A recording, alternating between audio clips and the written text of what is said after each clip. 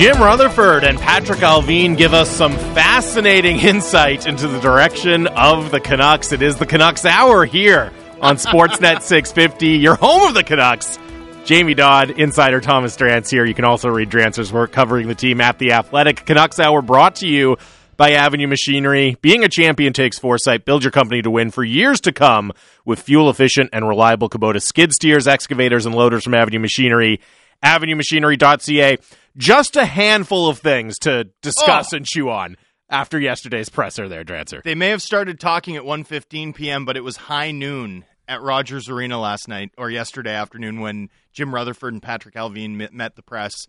I expected something conservative, pedestrian, something that gave them some wiggle room to go in a number of directions this offseason, and instead what we got was an exhibition in command presence, an exhibition in a willingness to do what's unpopular, and a demonstration of, a hockey executive in Jim Rutherford who's done it all, seen it all, knows that he's the boss, and is so focused on process ahead of results, clearly, that, he's willing to, I don't want to say take a step back, but he's willing to throw sentiment, like emotional decisions, emotion. He's willing to throw all of that to the side to do it the right way. There was an understanding clearly exhibited there that the right thing done the wrong way is still the wrong thing. And to hear that level of ambition and clarity from a Canucks executive almost gave me whiplash. It was such a distinct moment from a franchise that it feels like has spent so long dissembling, has spent so long pointing at solely the good things, at whatever's shiny, whatever could be a source of optimism was a source of optimism officially. And all of a sudden you've got, a coach who performed to a 106-point pace in Bruce Boudreau. We're not going to negotiate with him, period. We've got, he can work the year out on his option. And by the way, this is the exact date of the option. So hopefully we know before, and maybe we won't, right? We won games, but our goalie, oh boy, he stole almost all of them. Probably 50%, I think, was what Jim Rutherford said of the wins were because of the goalie. Yeah. Just direct, put it out there. I mean, sounds like he could host the Canucks Hour. Incredible. And then, but also structure, a lack of zone exits. Literally, we had a punt and hunt discussion in the Canucks season-ending availabilities, which was incredible. Let's come back to that because that's funny. We'll run through it all. But yeah, it was the scale of the ambition. For me, one of the most telling moments of the availability was our good friend Brendan Batchelor, great play-by-play caller, starts to ask a question, and it's about the American League. Or no, sorry. Someone had asked Rutherford and Alvin about the American League, and Batch starts to ask a question on Podkolzin in the American League, and Rutherford interrupts him politely, right? He's not like, shut up, Batch. He's like, hey, one sec. I want to come back to this. And he comes back and talks about how he thinks in Abbotsford there is the potential to build the best organization in the American League. The best. Well, you know what? One thing this organization hasn't done nearly enough of over the last decade, Jamie, is just talk about being the best. It's just aim to be the best. Well, you need to be the best. You need to aim to be the best in hockey, right? You're not going to get 100% of your goals. So if your goal is to miss the playoffs, well, you're going to be 26th. You're going to be 19th every year, like clockwork, like this organization has been. If you don't aim for the top, you're not getting close. Like you're probably not getting to where you want to go. The Stanley Cup's really hard to win, but if you're not aiming for there, you're not going to be a top 5 team with a shot year after year that falls just short. You need to aim high. The best. We want to be the best. Not we want to generate revenue and fan engagement in the Fraser Valley. Not we want to develop some good players. Not, we want to play a similar system down there to what we play up here so that players are ready. Not we want to win games. We want to be the best. Give it to me. Mm-hmm. Give it to me. That's what this market deserves. That's what fans in this market deserve. It's been far too long since we heard it, and I loved hearing it yesterday at Rogers Arena. And before we get into all of the specifics, and by the way, 650-650 is the Dunbar Lumber text line, the smart alternative. Visit Dunbar Lumber on Bridge Street in Ladner or Arbutus in Vancouver online at dunbarlumber.com. Before we run through all of the specific talking points, and there's a lot of them and a lot of really interesting ones to come out of both the press conference at Rogers Arena and then also Jim Rutherford's interview with Sat and Riccio on Canucks Central yesterday, my big picture takeaway, and you mentioned the word ambition there, and what I said on the People Show yesterday was just the idea of raising the bar. That's what came across consistently listening to both Allvin and Rutherford, but especially Jim Rutherford. And I also thought yesterday was just a great kind of advertisement for the idea of hiring Jim Rutherford, right? Like, oh yeah, this is why you hire a guy like Jim Rutherford, or Jim Rutherford specifically, to be your president of hockey operations, because he's capable of so forcefully setting a direction for your team in public like that. And I thought he did just an incredible job, and really, not that he needed to, justify the hire or anything like that, but if anyone still had doubts, I think those should have been silenced yesterday by that performance. But just back to the idea of operating with ambition. You mentioned the AHL franchise. Even down to things like, hey, we're going to renovate the locker room because it helps with recruitment and it helps the players who are currently here feel better about themselves. I mean, there's paint peeling in that locker room. There's paint peeling on that locker room. So when you come back from the bubble experience and your team's a bottom 10 spender all of a sudden, having pulled the wool out or the rug out from under a group of players who sacrificed 2 months of their lives to live in a hermetically sealed bubble in Edmonton, And then you're looking around the locker room and it hasn't been updated since 2009, which, by the way, has more to do with the Olympics having come to Vancouver than anything else in terms of the team's focus at the time. It's embarrassing. You need world-class facilities. You need to put players in a world-class environment. Anyway, the practice facility. But you're right. Okay, we're gonna renovate the locker room. We're doing that this summer. It's happening. Jim Rutherford. It's not. Oh, we'll try to get to that. We're never going to talk in this room again. This is going to be different. Yep. You're getting a new room. Yeah. I was surprised there wasn't a standing ovation from the. I like that room. I'm going to miss that room. He said they're really close to choosing a site for a practice facility. How long has that been a talking point or a pie-in-the-sky idea here for the Vancouver Canucks? Decades. Jim Rutherford's been here, 5 months? It's like, oh yeah, that we're going to choose the site, really soon here. He's already getting things done like that, and to me, that's all about that ambition. And as you said, raising the bar and trying to be the best. Obviously trying to be the best on the ice, but creating the environment off the ice as well to try to be the best. And even in his comments, and you mentioned him interrupting Batch to highlight the AHL efforts, I think it was the second question of the presser. Brendan Batchelor asked him, did how the team performed down the stretch change your view of the team and their potential at all? And Batch couldn't even get the question out before Jim Rutherford jumped in. No, it did not. We rely on our goalie too much. We don't have enough structure. Nothing they did down the stretch changed my opinion or my assessment of this team. And again, me too, Jim. Yeah. Me too. Let's go. And to me, that again speaks to raising the bar, not being satisfied with a 57 game stretch where you play at, the 11th best points percentage in the NHL, wanting to aim a lot higher than that. So, unfortunately, my dream of a banner, 11th best after the coaching change being raised on day one, is dead now, unfortunately. But there's a clear-eyed view of the enormity of the task at hand that was on display, right? Which is this organization needs a significant modernization in terms of how it functions. I think you've seen that, too, in the front office hires, right? I think we are going to continue to see that, by the way, in terms of the scouting staff. And that was talked about a little bit. They answered questions on that, but weren't really prepared to speak to it. Meetings are going to be taking place in the next couple of weeks on both the pro and the amateur side, but I would expect changes after that, most likely. The industry certainly is feeling that way as well. So, we'll see sort of where some of these things land. But, I think there is a sense that Rutherford and Allvin showed up after the house cleaning and, went about sort of going to work on what they needed to build to have a winning organization. And I think they weren't like, oh, we're in charge of this machinery now. They were like, oh, we have to rebuild this machinery. I don't think people understand just how lean and out of date some of the way that this club operated was. Up to the point where, I don't know if you noticed this was sort of a subtle moment later in the availability, but Allvin made a comment about scouting reports not being filed correctly. It's like, you think he was talking about something specific? You think he was talking about something specific process-wise. There was a clear-eyed view at hand of what this organization needs and how far a distance it has to travel in terms of just modernizing the operation.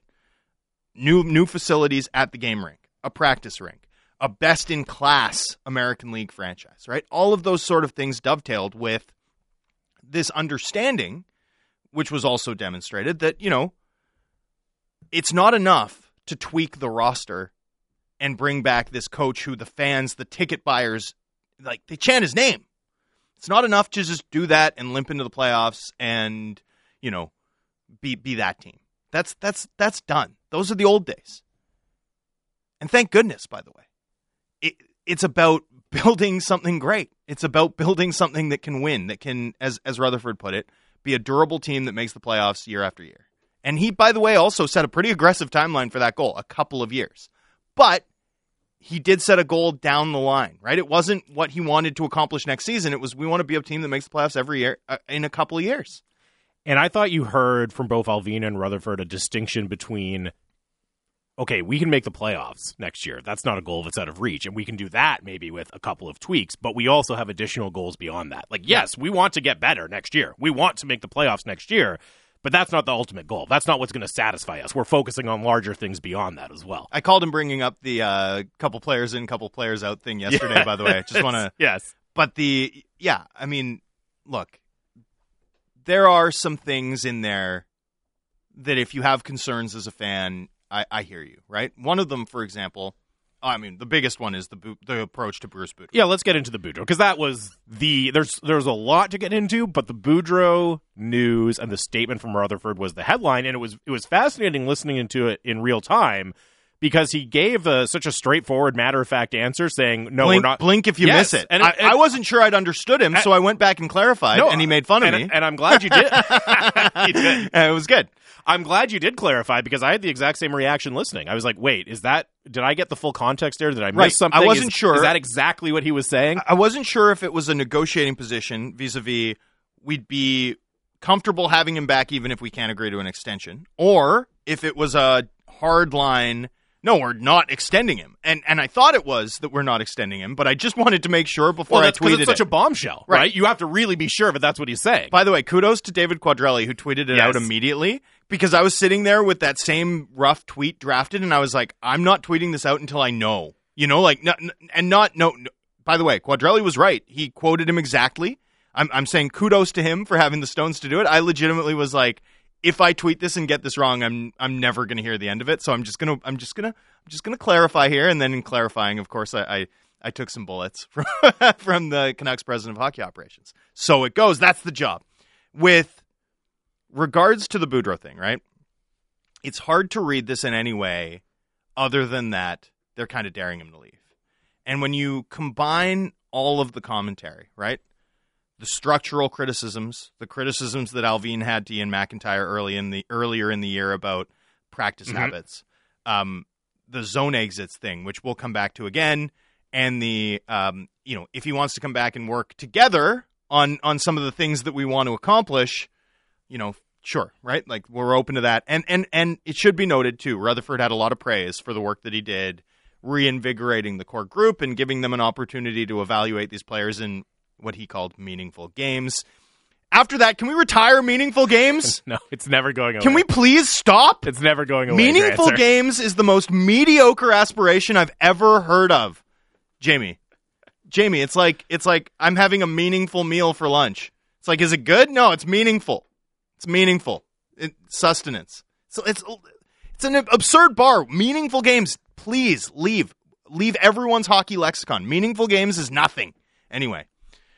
With regards to all of that commentary, it felt like, and it was hard to interpret it in any other way, but that the team is daring Boudreau to leave. However, clearly are not going to exercise their side of the option before June 1st. So some of Boudreau's contract is well understood, especially after Rutherford declared that there's a June 1 exercise deadline on both sides.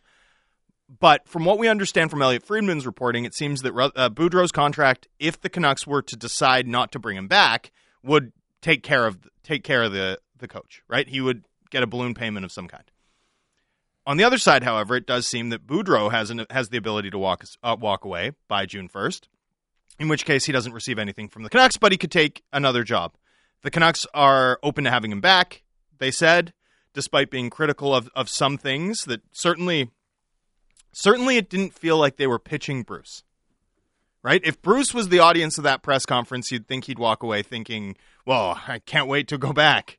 Or do you think he'd be like, okay, this is going to be a hard decision? No, it was the phrase that got a lot of run yesterday was they put the ball in his court. And I think that's exactly right. They very much changed it from how are they going to approach this decision to how is Bruce Boudreau going to approach this decision? Right? Is how much confidence does he have that he can get more than 1 year out there on the open market with another NHL team? And how desirable is it for him to come back to a situation where he doesn't have that security, but there are other positive things like he's coaching in a Canadian market, a talented young core. He's loved. A city that's embraced him, right? There are other positives here. How does he weigh that versus the lack of security? And I would also say the comments from Rutherford about, we'd like to have him back and work on some things together. And look, I'm not in Bruce Boudreau's head, but I can imagine, he's one of the winningest coaches in NHL history, right? Like I can imagine there would be kind of an instinctual reaction where you say, you know what, I actually know how to coach. I actually don't need a lot of pointers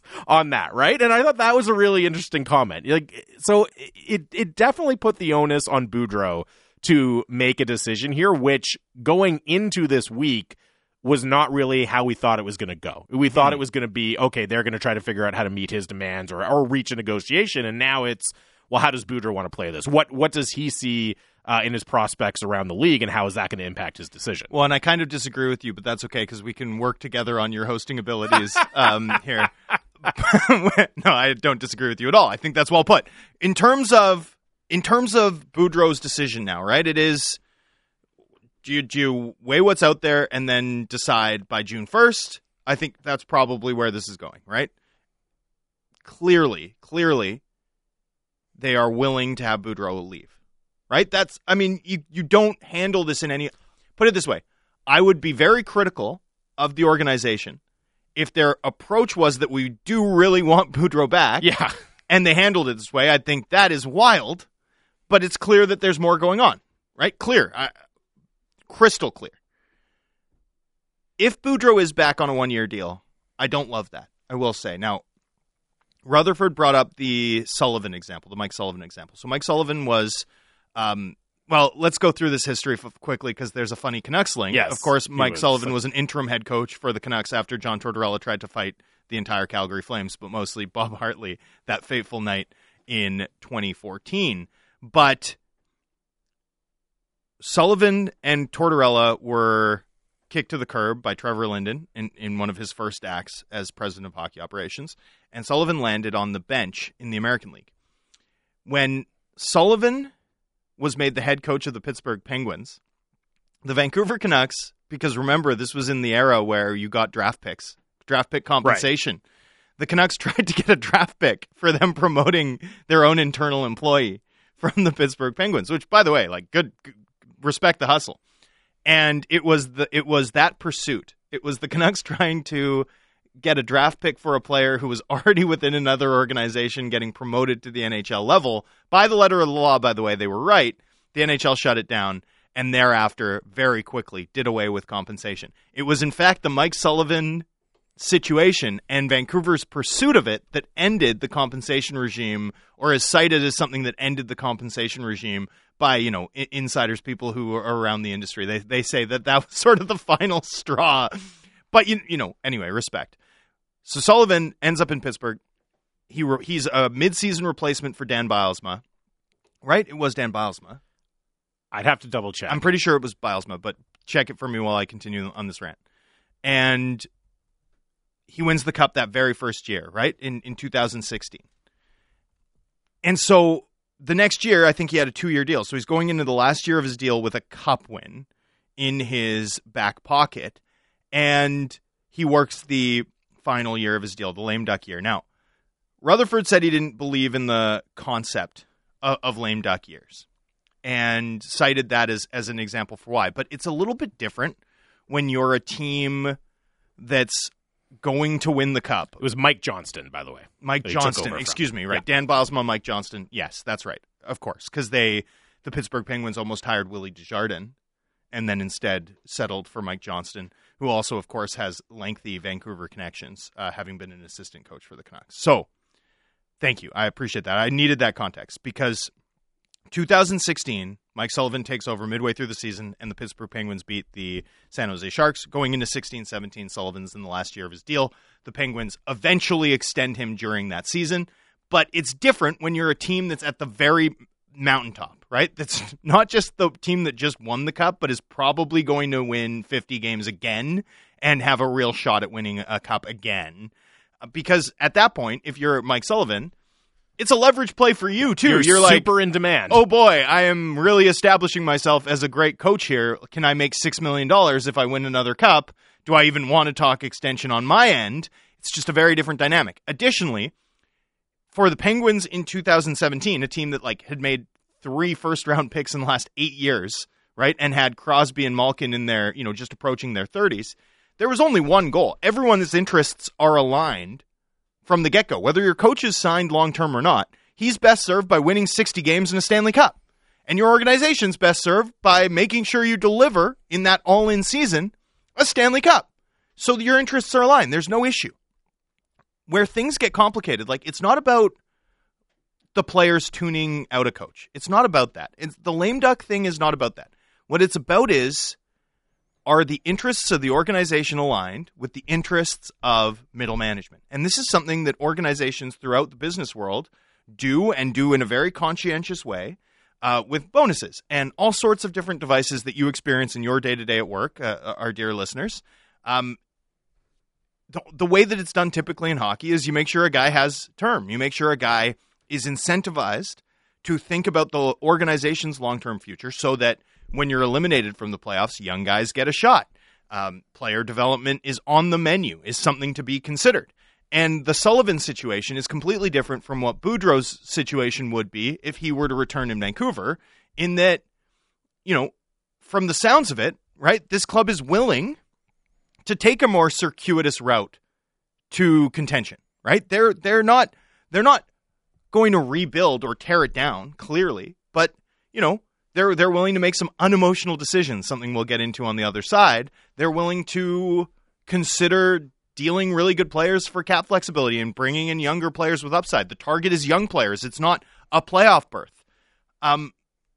Well, that's going to be in stark contrast with Bruce Boudreau's interests if he's working the last year of his deal. That's the situation that you get into where, like with Travis Green in his last year, you have a clash between the interests of middle management and the interests of the organization.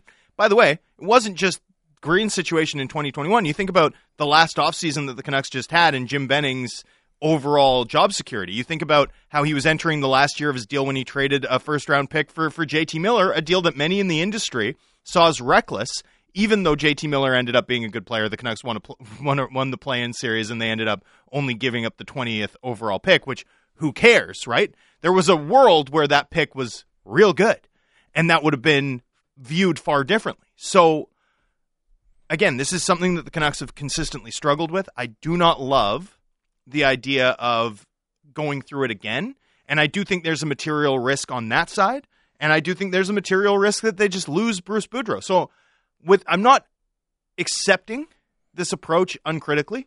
I think it was a risky approach, but I also think it was an approach that felt true to the type of team and the way that Rutherford and Allvin want their team to prepare and play.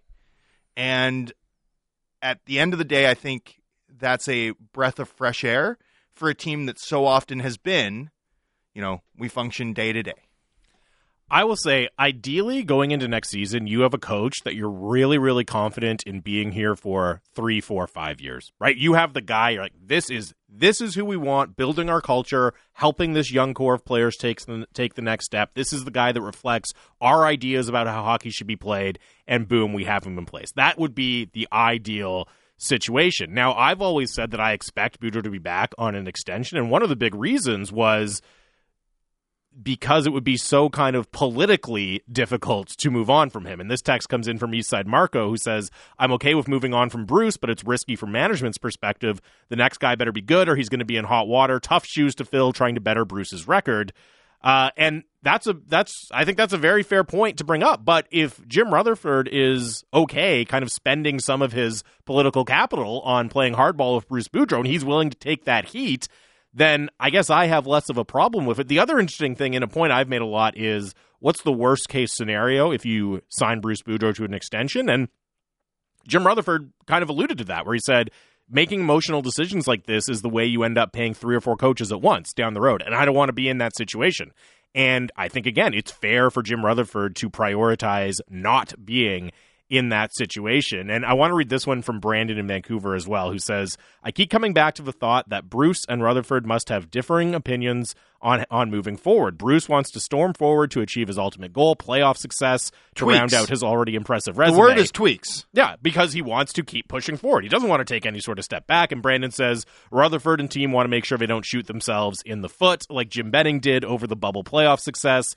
I have a feeling Bruce, there it is, might just become Bruce, there he goes. And I think that is a factor here, and that comes back to putting the ball in Bruce Boudreau's court, right? Saying, hey, look, here's the game plan. If that works for you, okay, cool.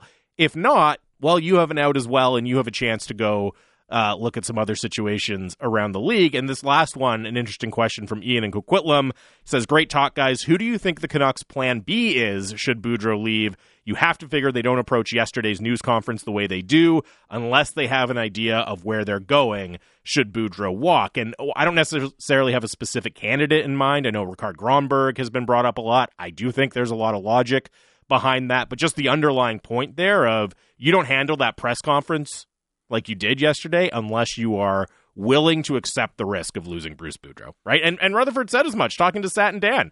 He was like, yeah, there's a risk we could lose him to another team. That's all right. We can handle that risk. I'm not afraid of that risk. Clearly. Abundantly clear.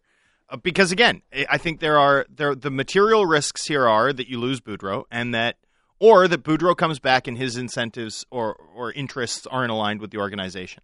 For me, by far, the more damaging one is the latter one, is the one where Boudreau returns on a 1-year deal and the club is looking to reset and maybe take a step back and maybe work younger players into the lineup, and you've got a coach who's grinding out every possible point because he's auditioning for his next job and doesn't have that job security at hand. Like, what I really don't want to see is what we saw in 21, where the club's winning all these games after the playoffs have already begun, soaring their draft spot. They moved from 5 to 9 after the beginning of the playoffs, in part because they've got a head coach unsigned. And it's like, no, why? Why is this happening? Stop, please. Like, that's what I don't want to see. That's the, that's like the unhealthy dynamic that has too often punctuated things in terms of how this organization functions. The constant flow of palace intrigue. Like, I want to see something stable, focused, disciplined. I thought Rutherford articulated something that could be stable, focused, disciplined, and ambitious. Sign me up for that. But I also do think the risk that you run with bringing a lame duck coach back, doesn't square with that for me. That was that for me is the larger risk at hand, the larger sort of gunslinger risk that Rutherford took, as he gave his availability yesterday. Anyway, we'll get into more of this on the other side. But I do think that I disagreed with him on a couple of things. One of them was I do think there is a material risk in having a lame duck coach. That is Bruce Boudreau, particularly in the event that things aren't aligned in terms of vision for how this team wants to play and where they want to go, which from the sounds of it, doesn't feel like groundless speculation. No. To bring up and suggest. No, it certainly doesn't. And 650, just tons and tons of great texts pouring in. There's so much to get into from yesterday. We might have time to dive back a little bit into the Boudreau stuff, but we got to talk about JT Miller as well. If we have time, we'd love to touch on the playoff action from around the league and the last Panthers. Night We're going to talk Panthers? Get that ding ready. We might have to talk. I waited till Panthers. Faber wasn't paying attention just to mess with him. He's so unhappy with me. So keep your thoughts coming in. 650 for the Dunbar Lumber text line. We will be back right after this. It's the Canucks Hour, Sportsnet 650. Well, and I kind of disagree with you, but that's okay because we can work together on your hosting abilities here.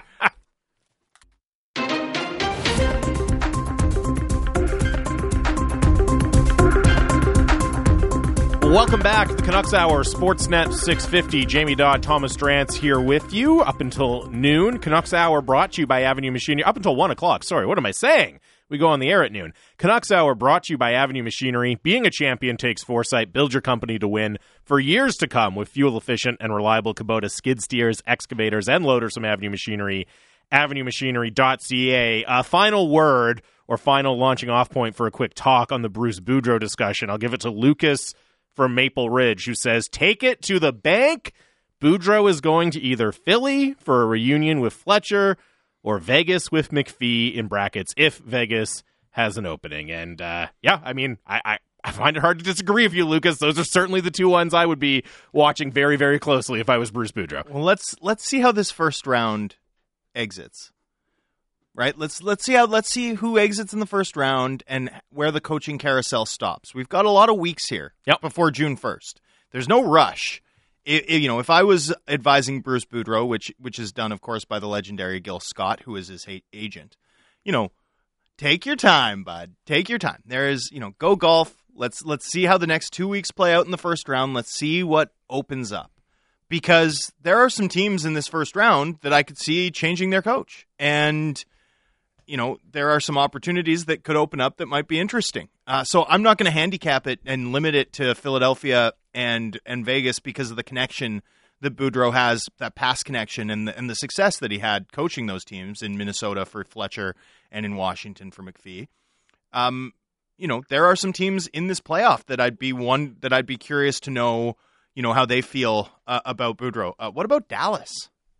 It's an interesting one. Do you think the owner of a team who's got a famous, well-publicized, rivalry with Canucks ownership might find that to be a funny possible option? Should they make a change? That's an interesting one.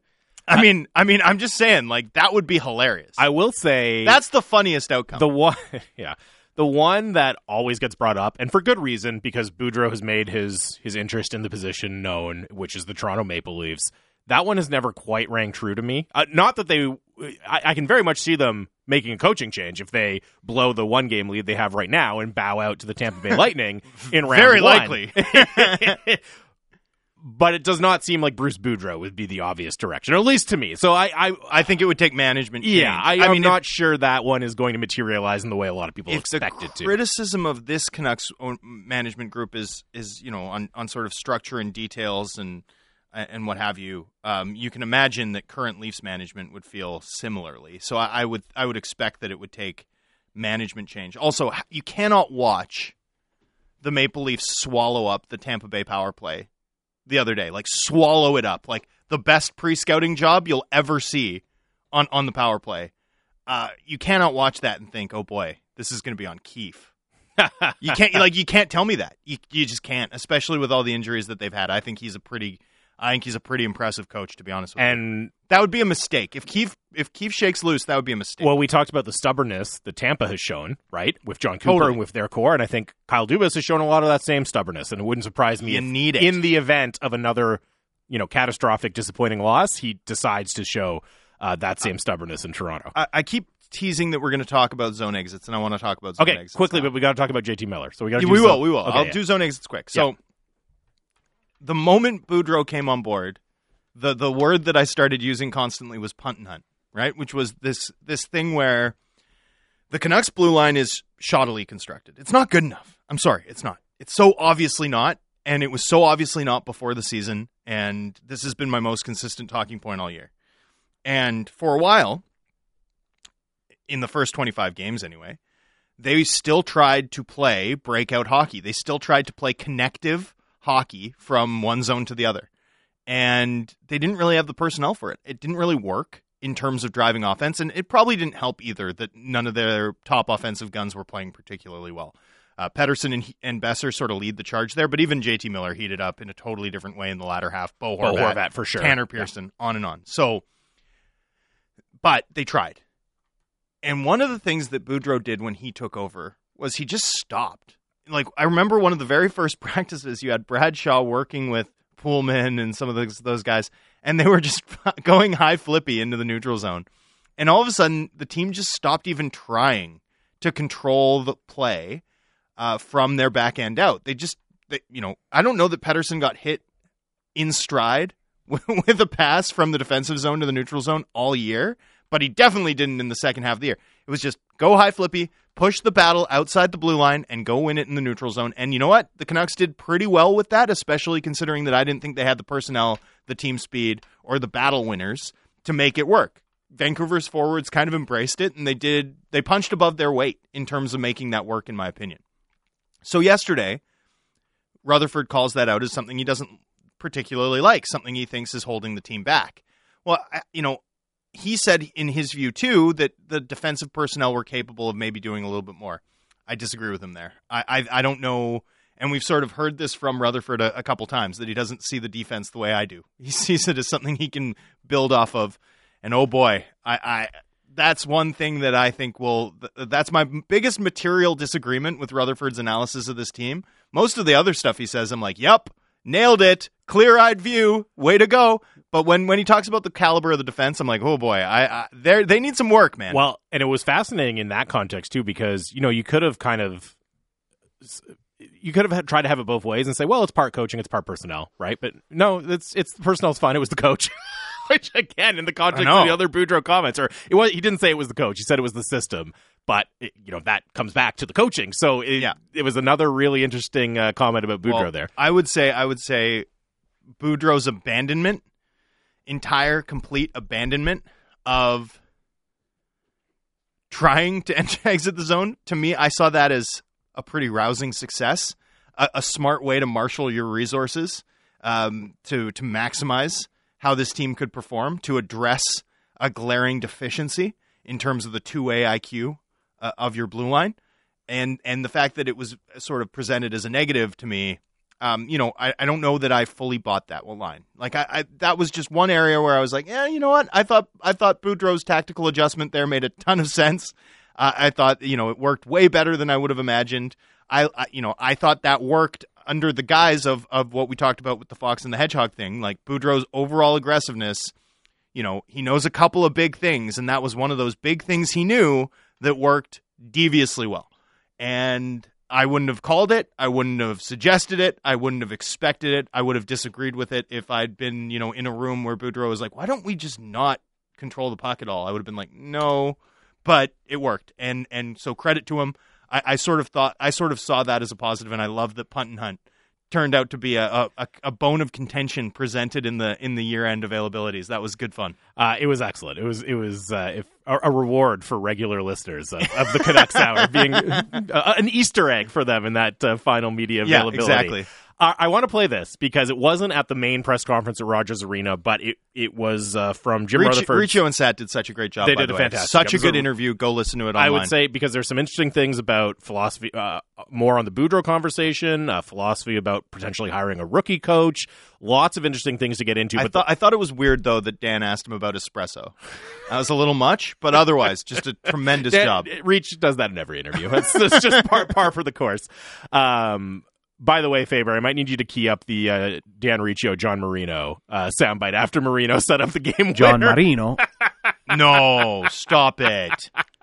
Oh my God. That was God. the first thing that popped into my head when that goal happened last night. One last bit of fun at the expense of Riccio. I was once in an Uber, and this guy was talking about how much he loves 650. He loves 650. Let's go. And in particular, he was like, I love that Dan Riccio guy.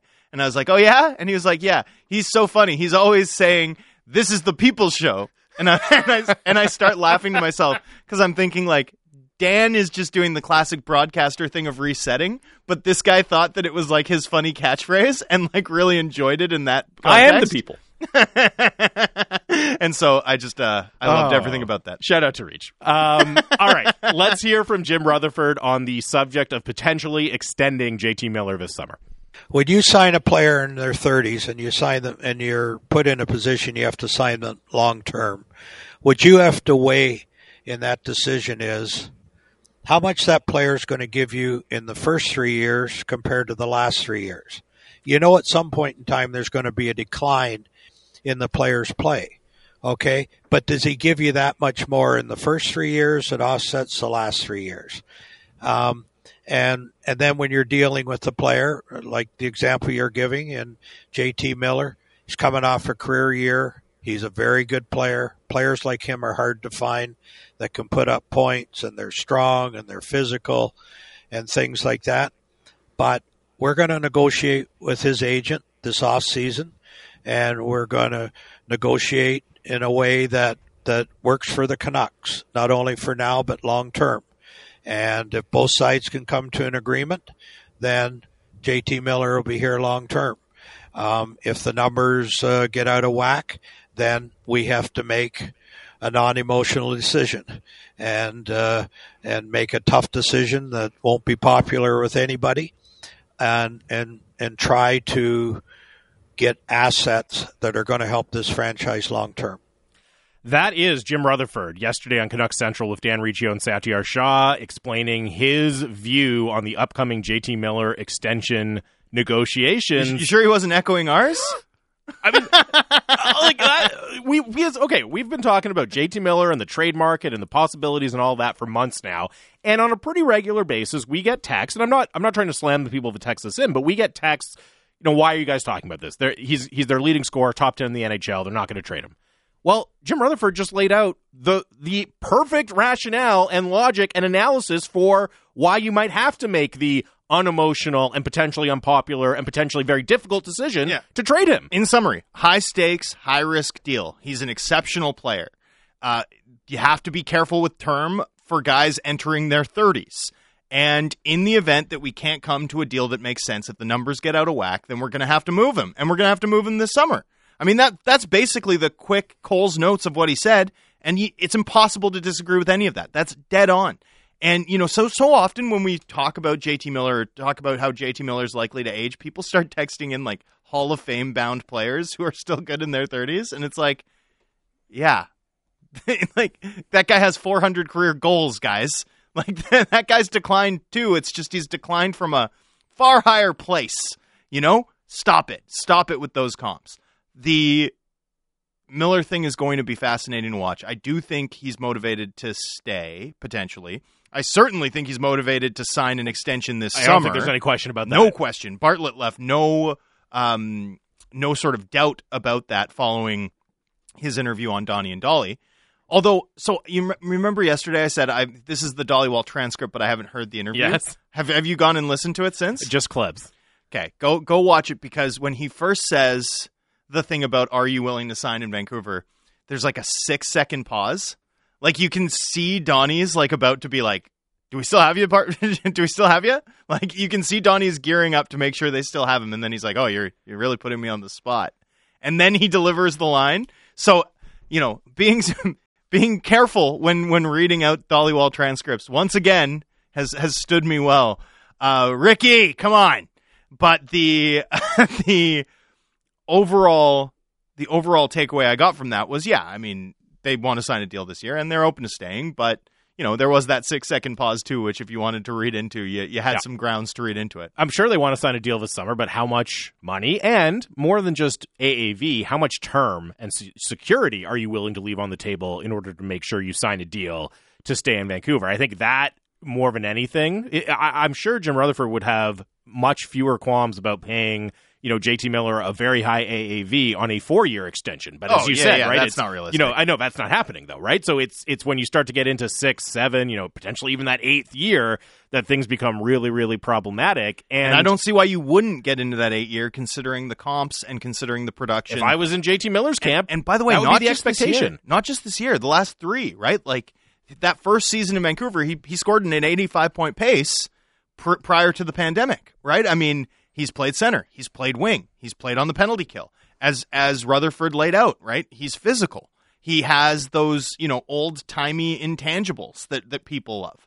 So, this is not a player who fits the template of one you'd expect them to get a hometown discount on. This Yeah. is a home run cut for a player who's, got a real opportunity to set his family up for generations. Yeah, I would still be shocked if it was 6 years at $7 million or something. I just don't see how that to me just screams Shocked. leaving money, so much money, tens of millions of dollars potentially on the table for JT Miller. But I also think that's kind of what it would take for it to make sense from a Canucks perspective. So, well, I think I said on the show a while ago, 5 times 7.5. yeah, I don't even think that gets you in the door.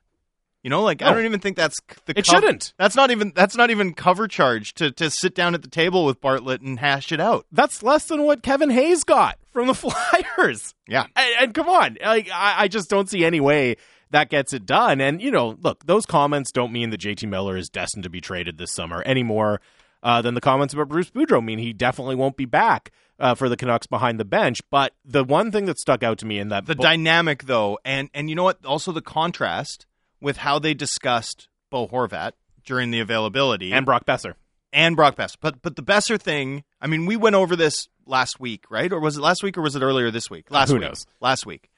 And, the comment that I had was the only actual sensible solution is to come to a deal because a trade doesn't make sense right now.